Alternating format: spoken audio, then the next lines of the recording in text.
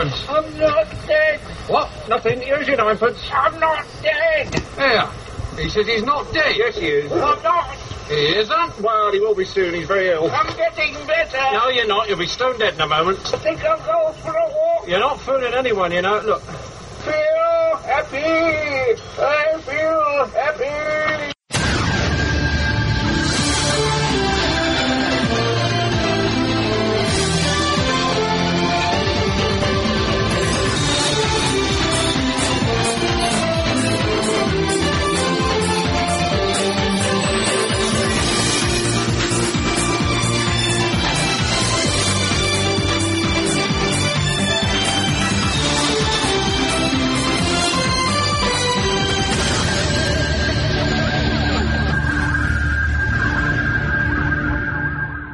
Hello and welcome to SourceCast episode 5.5. I'm JD. And I'm Jeremy. And we are back. As you can probably tell if you, listen to this show, we have not had an episode in, about 2-3 months, Jeremy? I'd say 3 to 4 years after the beginning of time, give or take. That'll work. It was mainly because I've been crazy busy with work, and it turns out that the box that I was using Skype on, and I was using for reviewing distros, died. Horribly. So I finally got now I have a dedicated Skype box that pretty much has no other purpose than Skype. So hopefully we shouldn't run into these issues again unless, somebody goes to the back of my house and cuts my internet tubes. Oh dear. Yes. The next order of business for right now, where is Steam? If everyone recalls from episode 4.5, I said Steam for Linux will be out about 2 months ago from when you're hearing this. Turns out the person who I got my information from, either I understood them wrong or something like that, that's when he assumed Valve was going to release Steam for Linux. Basically, they have the final code. It's sitting on a Steam server or on a Valve server somewhere. They just have to roll it out, which no one except people at Valve know when that's happening, and I don't really know anyone at Valve. But I gotta have some spice up in my Sentry. I was so pumped up for it. I know, I was too. I wanted to play me some Portal and some Counter-Strike Source and all that stuff, but I guess we'll have to wait a bit longer, but if any Valve employees are listening to this, which I doubt, release it already. I know you have the source there. Just release it, for the love of Pete. So, hopefully Source for Linux will be out eventually. Okay, so on to viewer feedback, and most of it predictably was, where the hell is the next show? We'll start off with Dave in Indiana, who said, "Hi, JD and Jeremy. Haven't heard any new shows recently and really hope you guys haven't given up on it. SourceCast quickly became my favorite Linux-related podcast. You do a great job and it's extremely entertaining. It would be awesome to see an update on the site or a post explaining the situation. Hope to hear more shows in the future. I'm particularly looking forward to a Slacker review, parentheses, my distro of choice. Thanks for your time and effort. Hope you guys are both doing well." Well, thank you for the feedback, and we're back. And in fact, just to give you a little tidbit, we may have teased it previously on our previous show, but our next distro review is going to be Pardus, and we will tease you some more about that later in this show. But it looks extremely promising so far. We also have some comments on the forums and otherwise. Theodore responded to our Fedora review and said, "Hello, first-time visitor and listener. I enjoyed the episode, even if I didn't agree with about 50% of what you guys said. On upgrading, though, you are 100% correct. As a Fedora user, I long ago accepted the fact that upgrading simply isn't an option. For better or worse, every new version has a clean install. That's the truth." And this is my own commentary here. That's the truth. And damn it shouldn't have to be like that. No, I know it's that way, and I know it's always going to be a cleaner install than doing an upgrade, because upgrades can sometimes leave crap behind. But, come on, I don't want to have to, schedule backing all my shit up around a distro release. He continues, as to proprietary software and drivers such as codecs and video card drivers, those are not included in Fedora and never will be. One of the core principles of Fedora is, blah, blah, blah, blah, blah, Richard Stallman, everybody hates freedom, blah, blah, blah, blah. Yeah. And my response to that is, sure, I understand the problem with proprietary code, but at the same time, you're being a little bit unrealistic if you're saying, hey, come use Linux. We want more desktop Linux users, but, don't expect to have Flash or don't expect to have any 3D video games because that requires a proprietary driver for your video card. That's a load of hooey. I understand that you can include it, but that's not to say you can't make it ridiculously easy to pull it in from a third party. There can be a middle ground on that. Yes, I mean, Arch Linux, as much as they're not aimed at the desktop new Linux user, they do it the right way. The NVIDIA drivers, the ATI Catalyst drivers, are all in the extra repository, which is enabled by default. I don't see why other distros can't do this. Enough of that. That'll do it for viewer feedback. On to the next issue, and as we've talked about in a couple of previous shows, I recently became an Arch Linux user for desktop. I sort of do a half and half. I use Gentoo for all my servers, and I use Arch Linux for all my desktops. And we sort of kept a ongoing dialogue with how that's gone. And, well, unfortunately, one of my favorite applications in the whole wide world is Miro. I probably am subscribed to 80-ish shows, be them video podcasts or regular podcasts, have hundreds of shows downloaded. I mean, I'm to the point where I probably watch, except for college football games on TV, and Mythbusters maybe, I don't watch TV anymore. Miro has sort of replaced TV for me. Wow. And damn it to hell, Arch Linux pushed Python 2.6 from testing into the main repos. And you might ask, okay, well, what's the problem with that? The problem with that is that Miro doesn't work with Python 2.6. They haven't even started making it work with Python 2.6. And from me piddling around in the code, it's a total clusterfuck. You would think somebody just would, try to open Miro in the testing repo. That's all you had to do was try to open Miro and watch it vomit on you. Core Q&A, where is it? Where the hell is it? And I gotta say, this is kind of the fault of everyone. And this is a little JD rant. You're all guilty. But fucking Python, it seems like Python changes their damn API every 2 months with, things broke from Python 2.4 to 2.5. Things, obviously, like Miro in your situation, broke from Python 2.5 to 2.6. I'm sure things are going to break from Python 2.x to 3.0. Why can't they just settle on an API and only make fixes and API additions? Why do they have to go and bloody change everything on a minor release? I don't understand why they have to go and change everything. And I profess a lot of ignorance as to what, the Python team is doing under the hood, but I can at least hazard a guess that it's pretty serious because I know if you're a Gentoo user, take a look, you're still running Python 2.4. Now you're running it you got a sort of a hybrid system where you have 2.5 and 2.4 resident on the system, but Portage still uses Python 2.4 because if you try running it on 2.5, you'll fuck up your system. Yeah. Also, it's not only Python's fault with all this shit failing, it's also the application's fault. I mean, yes, it's a pain in the ass because, like I said, Python releases versions that break the API every 2 months, and it's annoying.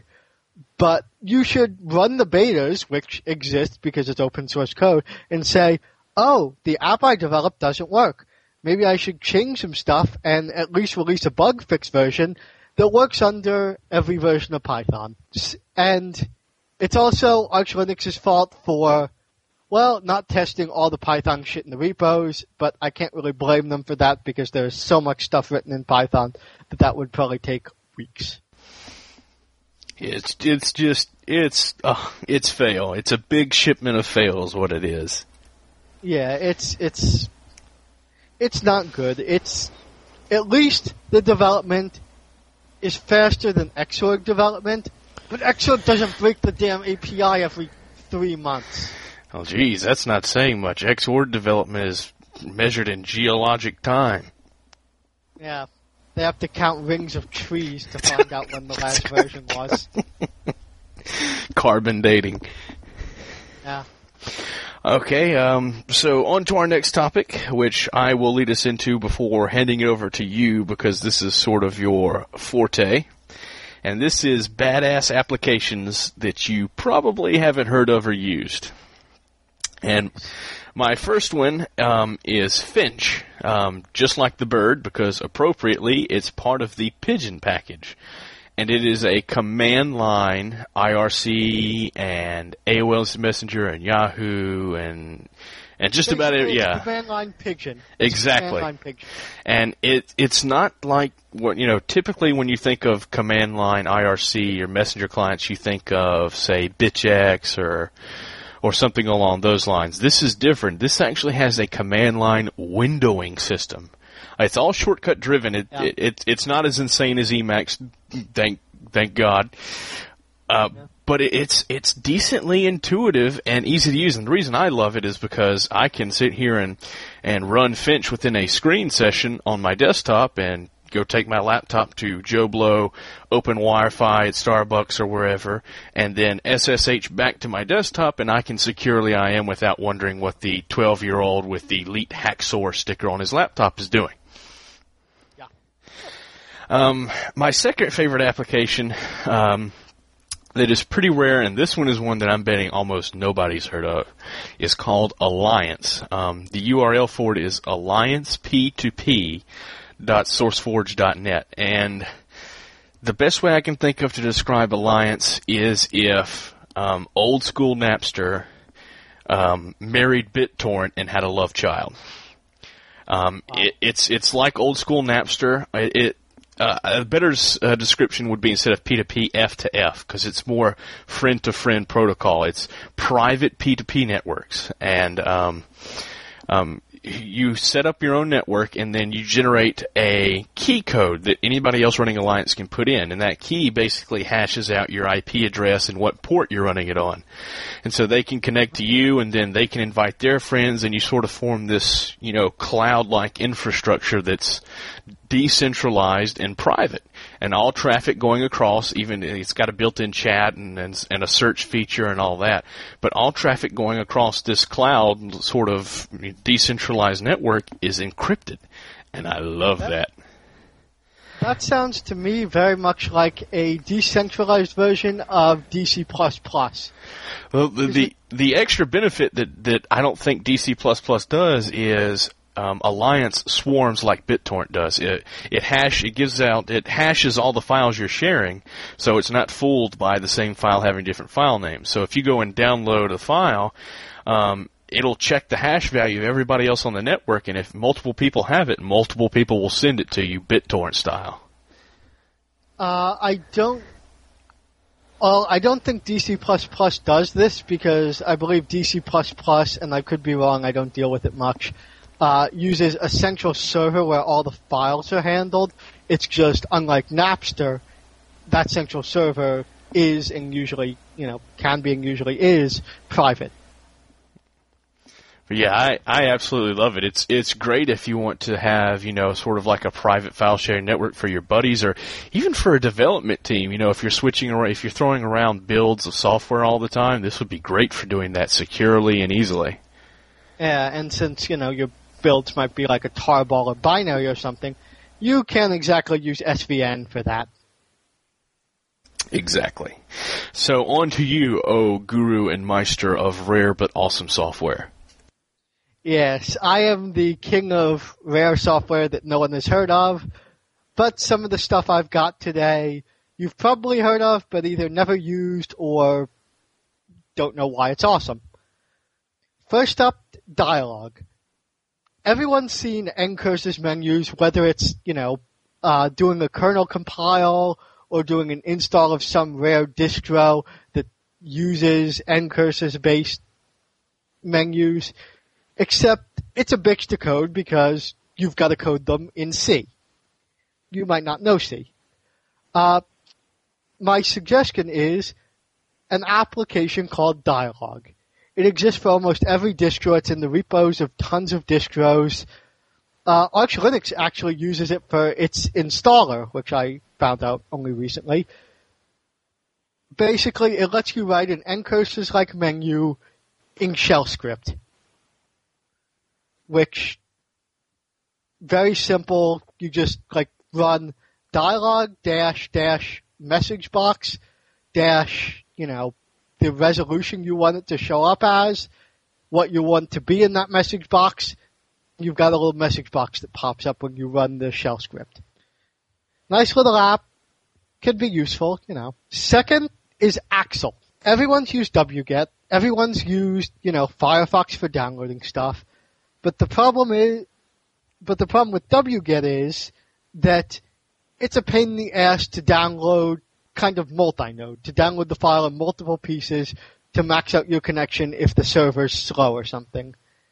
Axel is basically a download manager for the command line, similar to basically Down the Mall, where it makes multiple connections to the server and downloads the file in multiple parts. It's simple, but it can be extremely useful. I mean, I use it so much that it's surprising. Next up is Pastebinit. Everyone has probably been on IRC, and usually if you're hip with IRC etiquette, you don't paste a 20-line config file to an IRC channel. That's just not cool. You have to Pastebinit.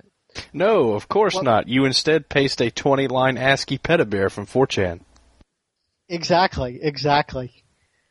What Pastebinit is basically you cat a file into the Pastebinit program, or you send it in with a pipe, or you can do really anything, or you link it to a file, and it'll do its magic for 2 seconds, and it'll spit out a pastebin.com URL for you.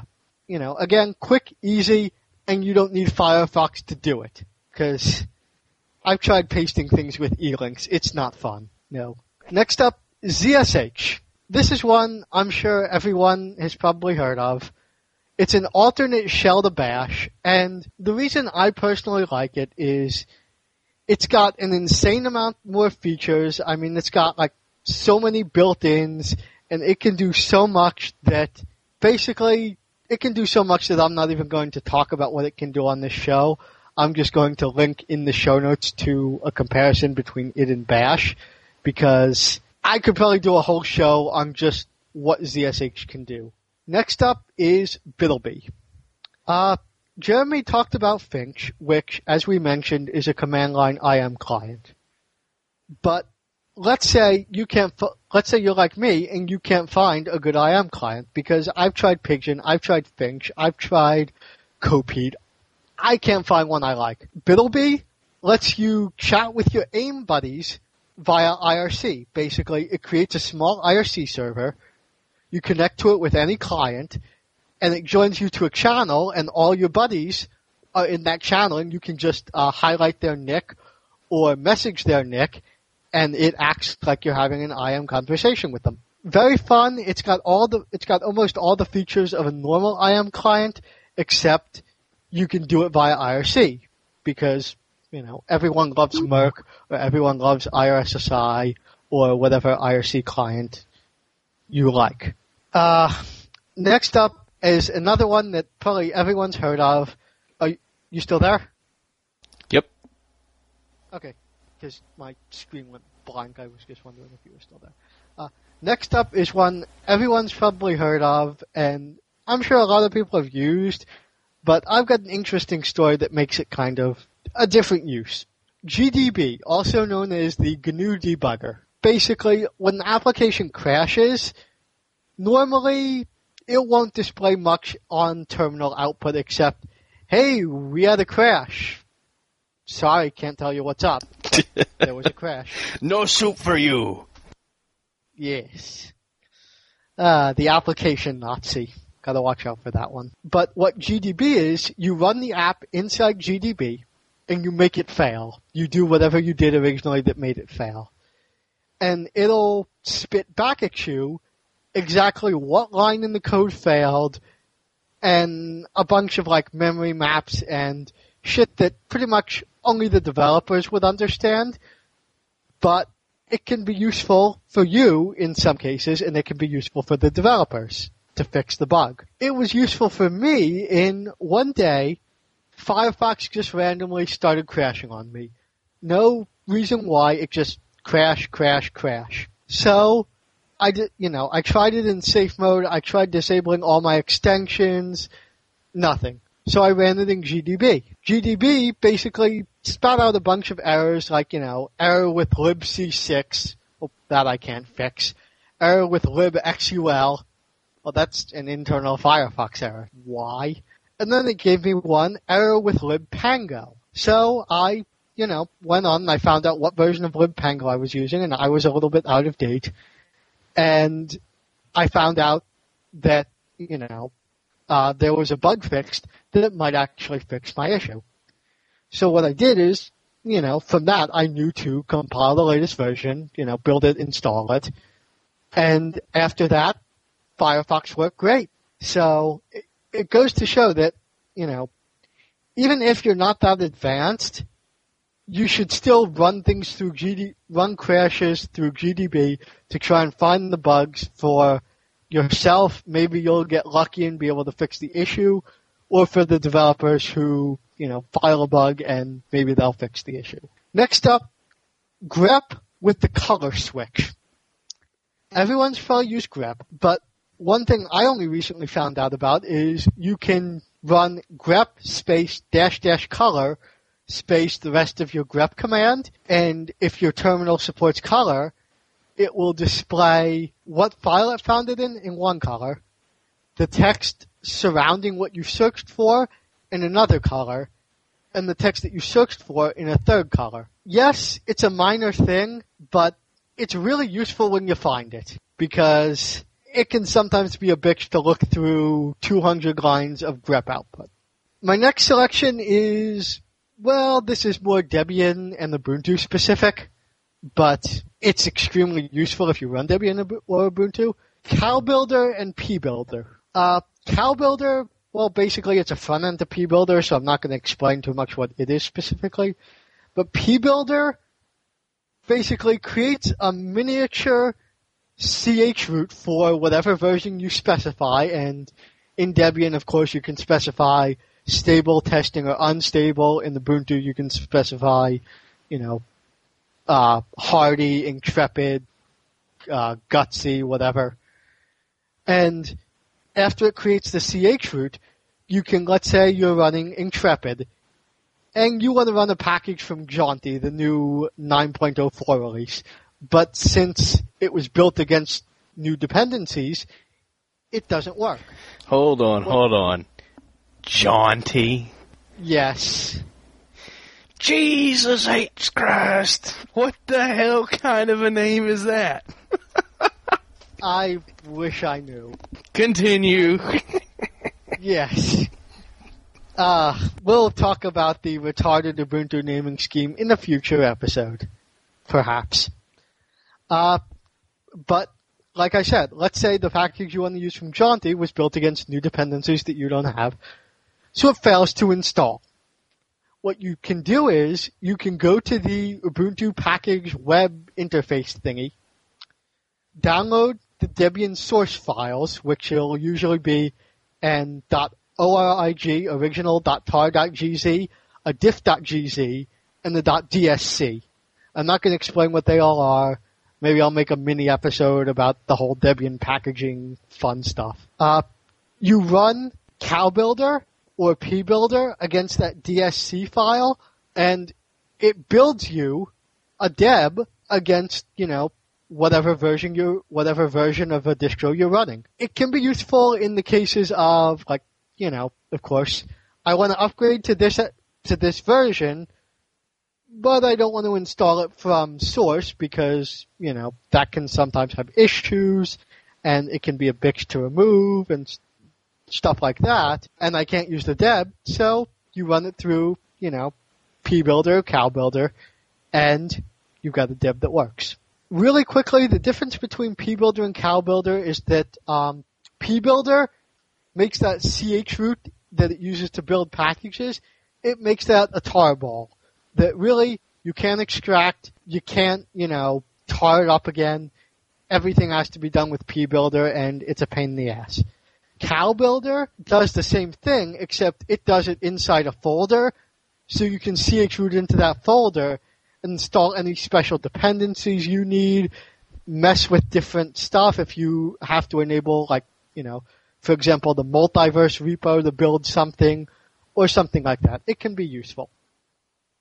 Next up is XPWS, also known as X Personal Web Server. If you've done a lot of work on Windows, you've probably used HFS, which is a very nice GUI app for serving files quickly where you don't have to upload to a web server. You just start the app, drag and drop a file into it, and people can access it. XPWS is a similar app for Linux because personally I used to use HFS a lot and I haven't found a similar one except for XPWS. It runs a little tray icon and you go in there, you set what folder you want it to share and on what port. And then you just right-click the icon and select Start, and someone goes to your IP, the port, and they can access, all the files you shared. It's very nice. It's not exactly secure. I don't think it can do PHP and all that. But for just sharing files between friends, it's more than enough. My next one, I work on a lot of public servers where I have to be adding users all day long. And it's a little application called PWGen. All you do is you run it, and it generates, 20 secure 8-character random passwords that, you can just use and kind of throw away. It's quick, it's easy, everyone needs it, Next up, music on console. If, for some reason, you don't like using your desktop for music, and you have a headless server, like me, but you don't want to screw with any of those, daemon-based players like MPD or XMMS where you have to run the separate daemon and client, it's a pain in the ass. What you can do is you can run music on console, and it's basically kind of like a console version of XMMS. Really, there's not much more I can say about it. And that's really all I have. When you say it's a console version of XMMS, are we talking like it's got an in-curses kind of menu-y kind of thing, or? Yep. It's got a little menu with, down at the bottom it's got like current playing song and like how long it's into the song, and a little volume bar, and like at the bottom it's got like, what the different key combinations do. And at the top on the left pane, it's got your file browser, and on the right pane, it's got your playlist. Nice. Yeah, it's a great little app, especially if you don't have, like I said, if you don't have X and you don't want to deal with any of the daemon players, which, as I only recently found out, cannot play music over the bloody network. See, now I'm going to I'm going to be the devil's advocate here and be the Ubuntu fanboy. Well, see, that's why we have Pulse Audio. Oh God. Yes, that's what all these people with all these daemon players said. Oh well, you can use Pulse Audio for that. It's like, no, fuck you. I don't want Pulse Audio. Do not Leonard want. Leonard Pottering, I challenge you right here on this podcast to come on and debate with me about why Pulse Audio doesn't suck. I hear a challenge. Do we have any takers? It would amaze me if he listens. It really would. But yes, that's that's about all I have for really cool apps that you probably haven't heard of. And all the links will be in the show notes. Okay, so to tease a bit about our next distro release, so we did Fedora last time, and that's sort of marching our way down from the top of Distro Watch. And now it's time for an obscure distro, and we have chosen Pardus for this go-around. Yeah. I don't think we could have gone much more obscure, man. Well, let me read the Distro Watch description about Pardus. Pardus is a GNU/Linux, Stallman clearly editing here, distribution funded and developed by the Scientific and Technological Research Council of Turkey. That's the country of Turkey, not the, butterball variety, since we are near Thanksgiving. Pardus has a range of unique features such as, oh god, here come the open source names. Mudor, a startup framework of Pardus to speed up the boot process, and PySci, PC, something like that, an efficient package management system with a user-friendly GUI. And just to add to the obscurity, add to the pain, when I was playing with this distro a couple of months back, I decided to go on the IRC channel and see what was going on. Other than myself, there was literally only one other person on the Pardus IRC channel. But oddly enough, I mean, this seems to me similar to Sousa, where the country it's developed in, it's huge. But outside the country, nobody's, heard of it. The Turkish army uses this version of Linux. I don't know if that's an endorsement or if I should be afraid of it now. Not that the Turkish army is going to, really come scare you if you're a major power, but meh. Yeah. Basically, kind of first impressions here. To me, the distro seemed like the perfect combination between Arch Linux and Ubuntu. This, based upon, a little bit of preliminary intel about what they do, standard, straight off the top when you install, this could be our first 10 for Granny.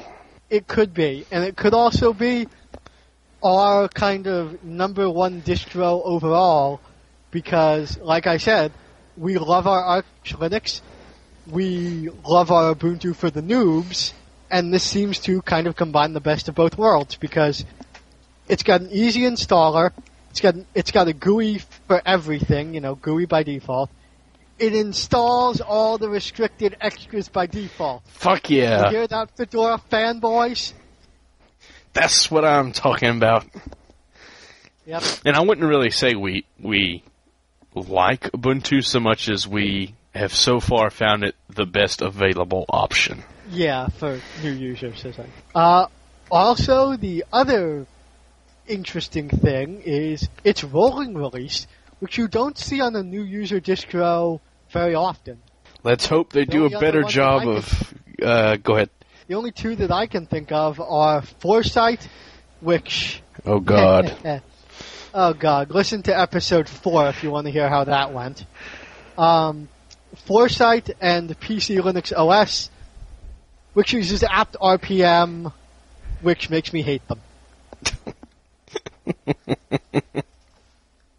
And also, it seems like their package format, it's not as easy as Arch Linux is, but it's much easier than Debs or RPMs. Really, those are the only two other ones that's easier than. Let's hope they do a better job of QA than the other rolling... Well, the only other rolling releases that... we've only covered one so far, and that's Arch. And at least recently, when I've been using them, there have been problems with QA. Not on the little stuff, but the big updates. KDE 4.1, a major kernel update, Python 2.6, shit where it was pretty obvious, there was nobody there checking, all the apps to make sure everything was still working. Yeah. Now, of course, as I mentioned earlier, I use Gentoo on my servers, but that's a whole nother ballgame on quality assurance because unlike all the other distros, you can choose straight out of the main repositories, several versions. What versions? Yeah, so if they go and fuck up the latest version, you just go pull a different one out.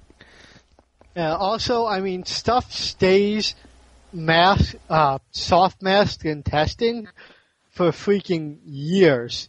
I remember when it was taking a GNOME version 6 months from the time it was released till the time it hit stable. Oh yeah, the KDE team in Gen 2 basically said, don't plan on seeing KDE 4.0. In fact, you might want to write off the first few versions of KDE 4.1. Unless you're in... Go ahead. I do believe 4.1 is actually now in stable.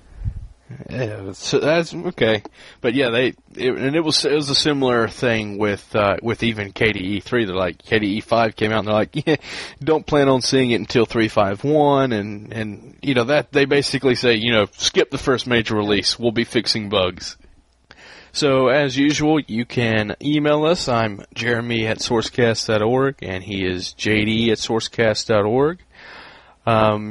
Check out our forums. There's a couple interesting threads there. Should we do a video podcast? Lots of distro suggestions, things of that nature. You'll find show notes there as well. And so until next time, I'm JD. Shit. No, you're not. I'm JD. Fuck. And so until next time, I'm Jeremy. And I'm JD. And No, hold on. We should go with that. But you're JD. Just for a second.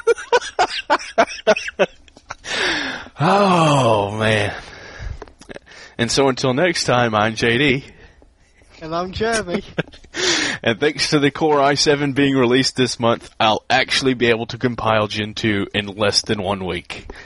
ZOMG!